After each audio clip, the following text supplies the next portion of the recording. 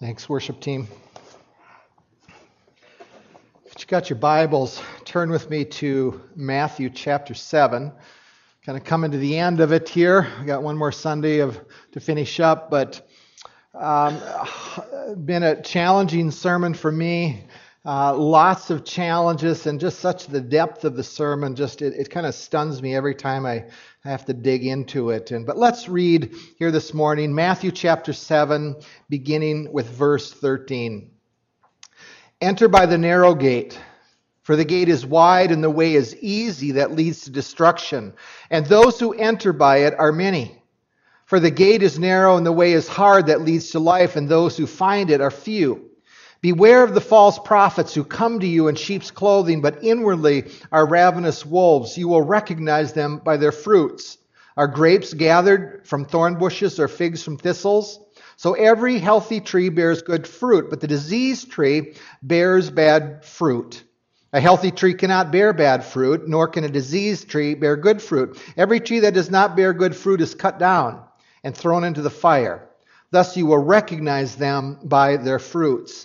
Not everyone who says to me, Lord, Lord, will enter the kingdom of heaven, but the one who does the will of my Father who is in heaven.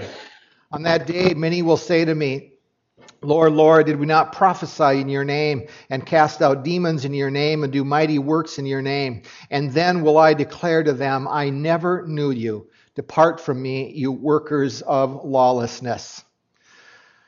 My son played basketball at Multnomah Bible College. It's a small Christian school in Portland, Oregon.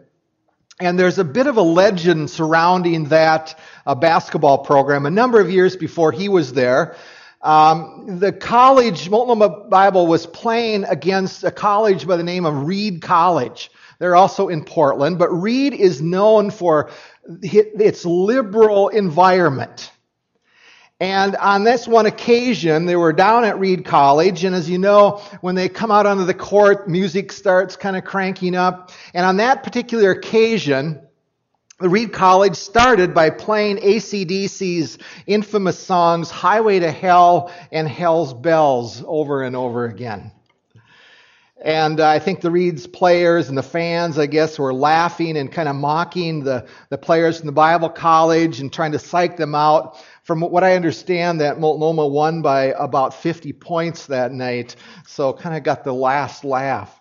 But when one pauses, and when you think of the journeys of those two teams, here's a Bible college where you have to give a testimony to give into the college, and one path where they're going and where Reed College is going, there's really two different destinies.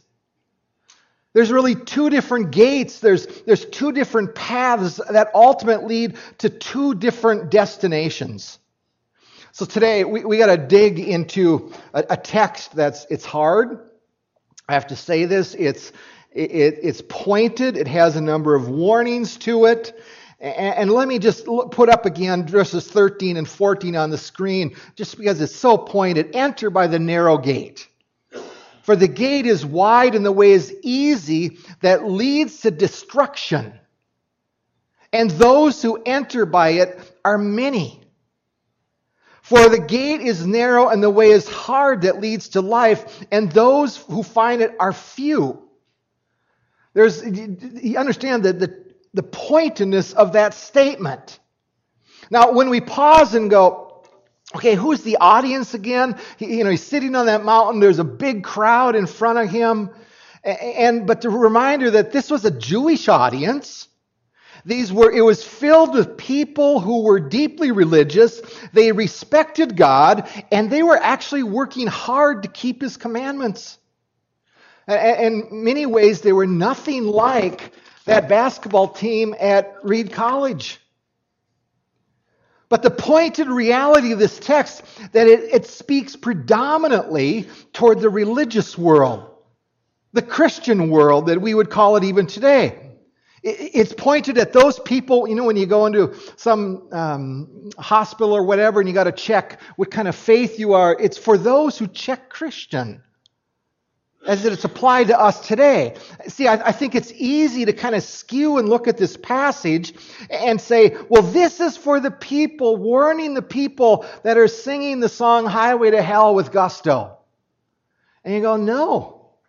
It's not for those. This isn't really even for the atheist. This is really for men and women and children who are in churches who claim to be followers of God. So the first point there, if you're taking notes in the sermon outline, I said it this way. People can be deceived and believe that they've chosen the right path toward eternity, that they're wrong. And they don't realize it, they won't realize it until eternity begins. And you go, how sad. See, people can assume that they're saved by God, but they're going to discover that in one sense they chose the wrong door. What came to my mind as I was studying and thinking of a door, I go back to Let's Make a Deal. Remember that show? I think it's still on in some places. Behind door number 1, door number 2. And they choose the one with all of the stuff and the money signs on it. Do you choose that one or do you choose the small one? I was listening to a radio program driving up on Tuesday. And it wasn't a Christian station. And the radio host was using a lot of Christian lingo. And a man called in. And it was really interesting because the man was really, I think, searching for faith is what he was doing. And out of the blue, the radio host asked the guy if he knew for certain that he was worthy to get into heaven. And the caller replied, no, I'm not sure. It was really interesting. I was just kind of glued to the radio. And all of a sudden, so the radio announcer, he responds like this. You can be certain if you just know that you're trying harder to be good and right. See, his certainty was based on an effort of doing good moral deeds. But I go, isn't that potentially what people can believe of people who attend church? As long as I'm trying harder to be religious, if I'm going to church, jumping through the hoops, I can even carry my Bible to church. And we can assume that we're good to go, but Jesus is going, maybe or maybe not. But you also notice the contrast as well here.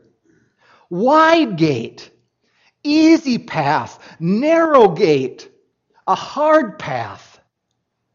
See, one door is wide open and inclusive, and the other one, frankly, you have to do the opposite, is exclusive. Few will enter it, and it's hard. Now, I think right away, as I look at that word hard, and we kind of wrestle with it and go, but Jesus, is the way to you hard? Isn't salvation simple? Well, let me take you back a couple chapters to Matthew 5, verse 20. He actually had pointed this out earlier. Look at what he writes here. For I tell you that unless your righteousness exceeds that of the Pharisees and the scribes, you will never enter the kingdom of heaven. Now, I think Jesus has kind of set up the crowd here. He's already pointed out here in 5:20, it's not simple, it's not easy, but you go, why is it difficult? Why does he say it's hard? Well, I think this is one of the reasons that the door is not built on a method of stooping a certain way or knocking the right way. See, the path is not a set of rules that one lives by, and it's not some kind of formula. And it's the other one, the narrow, is hard. And our righteousness has to exceed beyond the Pharisees and the Sadducees and the religious people of the day to get to that right path. Well, how does then one obtain the righteousness to enter the kingdom of heaven? How does one then enter through that tiny gate and a narrow path? And frankly, here's the answer. It's a person. It's not a method. It's Jesus. And as I was pondering this, my mind went right away to the rich young ruler. In Mark 10, a man approaches Jesus, and remember the story, he asked Jesus, "What must I do to have eternal life?" And you know the story, he actually dropped to his knees, and Jesus tells him, "Keep all the commandments." And he tells Jesus, "I've done that. Is there anything else?" And then Jesus responds and says this, "Take all of your wealth, all of your stuff, sell it and give it away to the poor." And you know the story. At that point, the man went away sad. But I think we can miss the point as well in that story. It's not about selling the riches. It's not about giving up the stuff. If that were true, that would be a formula. But look at Mark 10. I want to put that on the screen. The rest of the story. Jesus looked around and says to his disciples here, this is after the rich man had left, how hard it is, there we come back to that, how hard it is for the rich to enter the kingdom of God. And the disciples were amazed at his words, but Jesus said again, "Children, how hard it is to enter the kingdom of God. It is easier for a camel to go through the eye of a needle than for someone who is rich to enter the kingdom of God." The disciples were even more amazed. And look at the question. They said to each other, "Who then can be saved?" And Jesus looked at them. Just think of him gazing in his eyes. And he says this, "With man this is impossible, but with God all things are possible with God." Then Peter, the brash one, he speaks up. But look at what he states. "We have left everything." But look at what I underline. "To follow you." To follow you. See, that phrase is so critical for us because it's following the person of Jesus. And I think we want easy 1, 2, 3 steps. And sometimes I think we teach our children that salvation here is just about some nice little prayer. And you've got to really be careful as parents that you're not teaching your kids that it's a formula. It's Jesus. It's following him. It's putting our faith in the person of Jesus, not in a prayer, not in a system. A prayer might be the point of verbal expression of faith, but it doesn't guarantee it if the rest of the heart is going, "I don't want to follow Jesus." See, that phrase, "to follow you," is about him. See, the gate isn't prayer. The gate is Jesus. And once we enter the gate of Jesus, the journey then begins with Jesus on that journey as well, on that path. Now, interesting, as I was pondering this, my gut kind of tells me that when it says it's hard, that Jesus is preparing his disciples for something even more. Because I know that Jesus already knows at this point, you know what, I got to go to the cross. And this is early on in his ministry, but there's a point where he begins to reveal, guys, guess what? I'm going to the cross. You're going to have to follow me and do the same. See, he's pushing them out. But it's about him. Look at a couple verses here in Scripture that really point this out. John 10:9. Very pointedly, who's that? I, Jesus, I am the door. If anyone enters by me, he will be saved and will go in and out and find pasture. And you know this one, John 14:6, Jesus answered, I am the way, the truth, and the life. No one comes to the Father except through me. Now, in light of that reality, number 2 for your notes to fill that in there, the door and the path is not a method. The door and the path is a person named Jesus. The big door, the wide path, it doesn't include Christ. But here's, I think, a little bit our predicament. When we share the gospel with people, all of a sudden what we're going to be accused of is you're narrow-minded, you're bigoted, you're intolerant. And God is supposed to have a wide path where everybody can have salvation. And you go, what do we do with that? I think the challenge for us is, in one sense, their beef isn't with us. And we need to just ask them, tell it to Jesus. Struggle with him. Just give him the scriptures and go, your beef isn't with me, it's what he is claiming. Do we realize that if they don't accept that, what they're doing is they're calling Christ Jesus a liar. It's not true. See, the Son of God claims an exclusive path, and it's him. And it's him.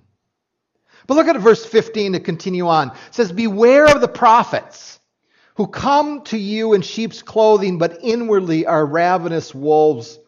Here he throws another warning at them. And now when we pause and we go, who's he talking about here? I think it's pretty evident from the context, from the whole sermon, that he's talking about the Pharisees and the religious people of that day who claim to speak for God.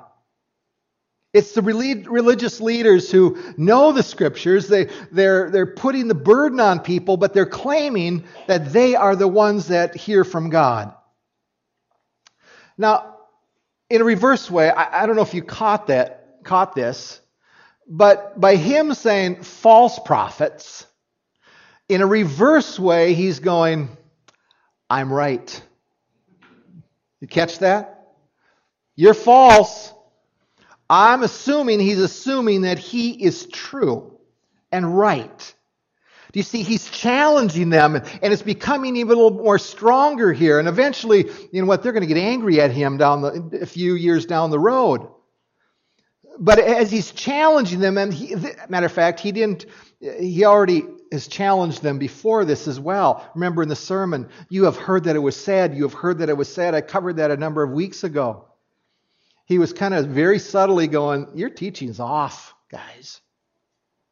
Now, there's a verse here. I'm not going to look it up, a passage, Ezekiel 34. If you want to just write that down, look at it sometime, because it gives a picture of the Old Testament where God speaks against the shepherds and the leaders of Israel. And I'll just quote it. You eat the curds, clothe yourselves with wool, and slaughter the choice animals, but you do not take care of the flock. And then he goes on in the end of the chapter, and he talks about he's going to replace the false shepherds and the leaders with himself.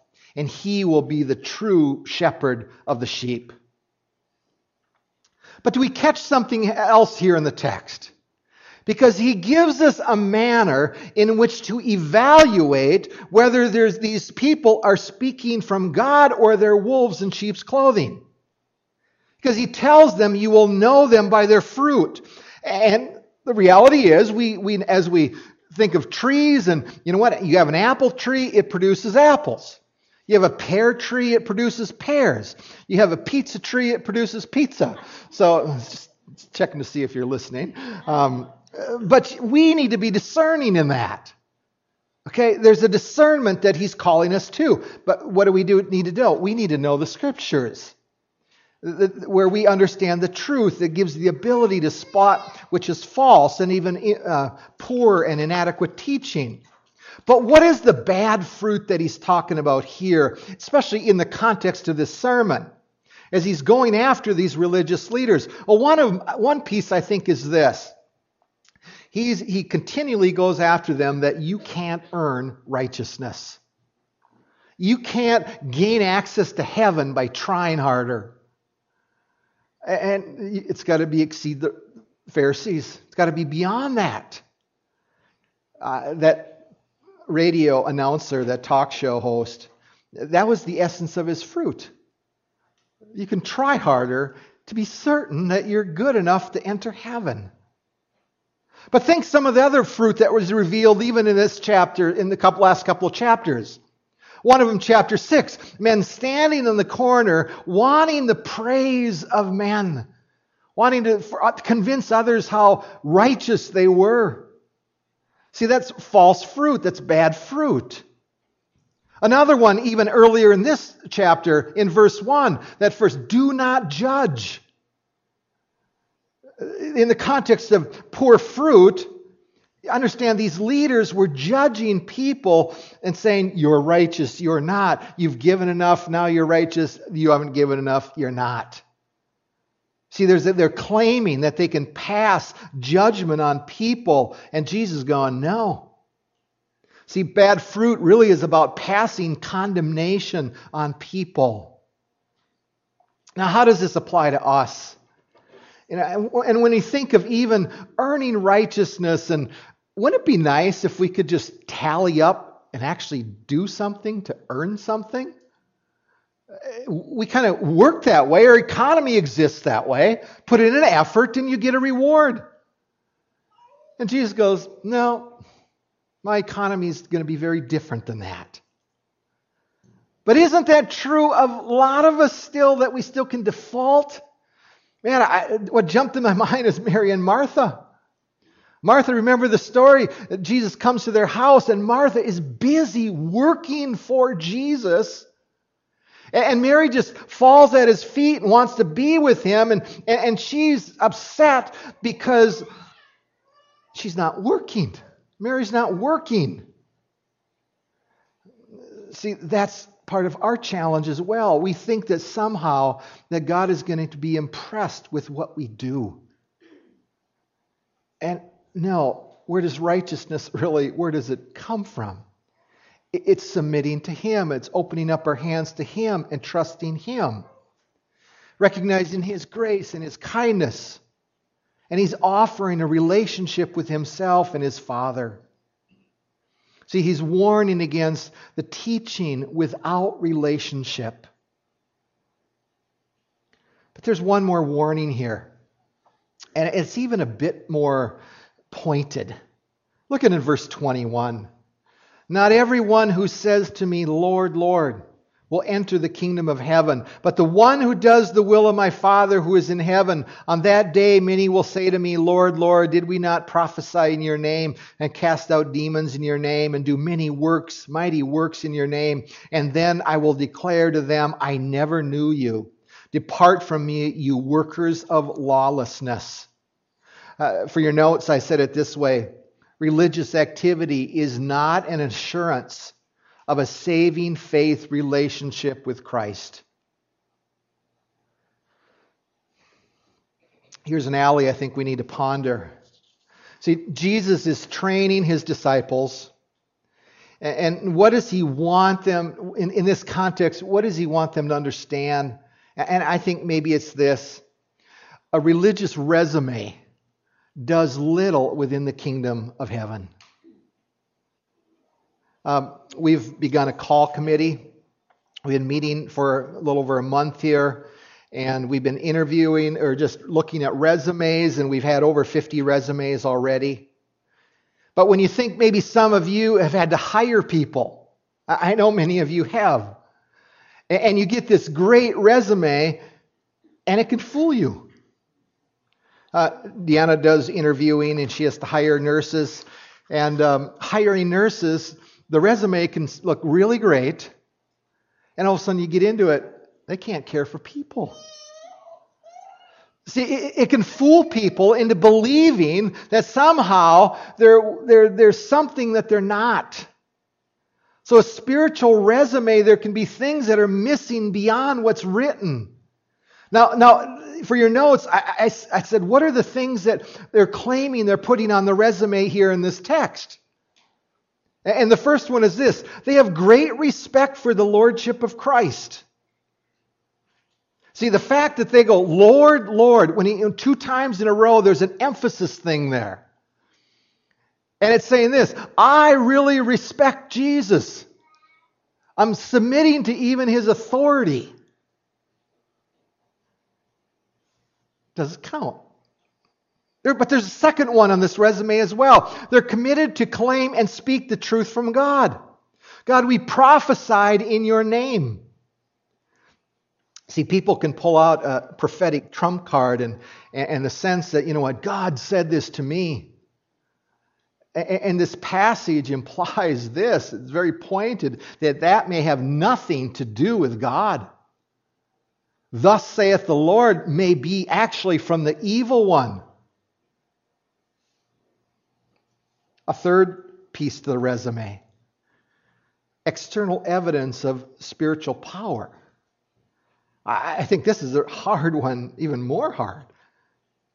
See, the outward evidence, and people are affirming that the power of God is working. There's evidence of signs and wonders almost. And even there we stop and go, it's not the definitive answer that proves one is from God. Casting out demons. They must be working for God. And Jesus goes, no. See, there's appearance can be deceiving for us. The false prophets and teachers can be deceiving, and they can talk a good game, and not only talk it, they can actually do it on the outside. Now, when you stop and go, you know what? That resume is really pretty good. And you go, what is missing, though, on the resume?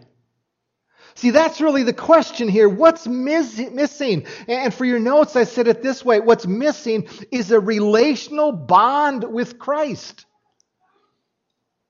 Verse 27, I never knew you. I never knew you. See, on the wide path, people are just going down. They're looking the part. They're looking religious. And they're going to come to the end, and eternity is going to begin, and Jesus is going to look at them and say, I never knew you. Boy, hard.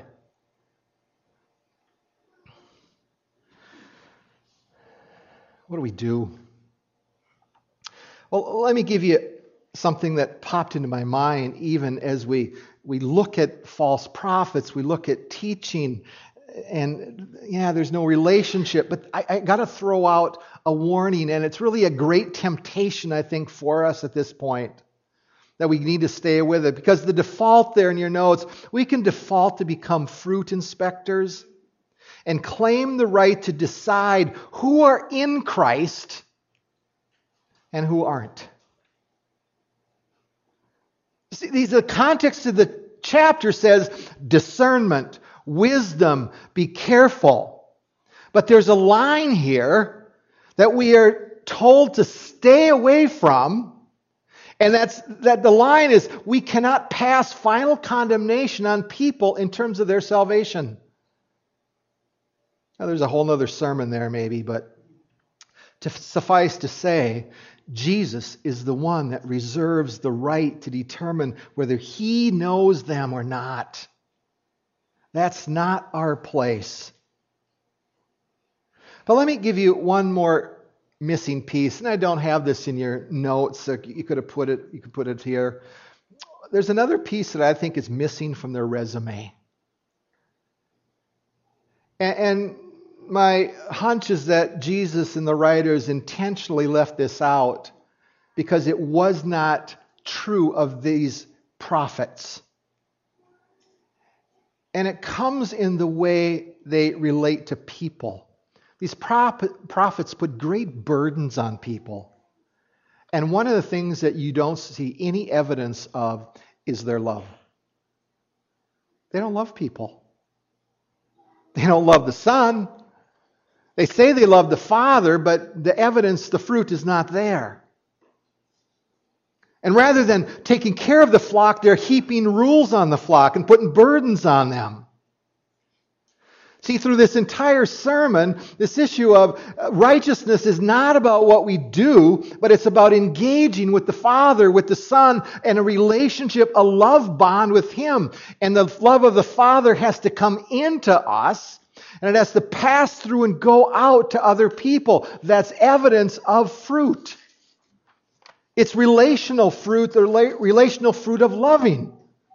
And it's demonstrated even when you go back to chapter 5 by meekness and kindness and humility. Those are the fruits of even in relationships. There's no relational fruit in these prophets' lives. And I think this is one where we need to check our own motives even. I was reading again this week on the internet, just some blogs, and some of the people that want to become truth police for Jesus. And when you read their stuff, there's just no evidence of grace and love and mercy. It is judgment and condemnation, and they call themselves followers of Jesus. And there's a self-righteousness arguing that they have the corner on what real righteousness is about. But see, what is really the application, maybe the ending application for us when we take this whole section in entirety? I think it's this. It needs to stop us. And it should drive us to the feet of Jesus and go, Jesus, you're the one I need. You're the gate. You're the path. You're the real shepherd. See, religion without a relational bond to Christ really is nothing. It's a hoax. It's a wide path. It's a wide gate. And so this should force us to stop and go, Jesus, where am I at? We need to search within our hearts and go, are we missing out on relationship? Or are we basing our life on a wide path and works? Or believing that I'm good enough to earn righteousness in some way and that you're going to say, yeah, come on in. And I realize there might be people today that are trapped there even here this morning. And I'll tell you this, what the journey is to seek Him. Seek the Son. Seek the Father. He's the one that's the gate, the door. We enter through Him. It's knowing Him. It's bowing before Him and said, Jesus, I need you. What Dave was talking about, the brokenness that we have, that's what we need to give Christ to demonstrate. And He pours His love into us. And He changes us from the inside out. I'm going to ask the elders to come on up. I want to hand out the bread. But even in light of the text today, we need to focus on Jesus and what He did. And I would ask that you would just stop and pause before you take the bread, and as you maybe get it when it's passed by, go ahead, guys, and hand that out. But would you just pause and say, Jesus, I need you today. Would you meet me wherever I'm at? It needs to be about Him.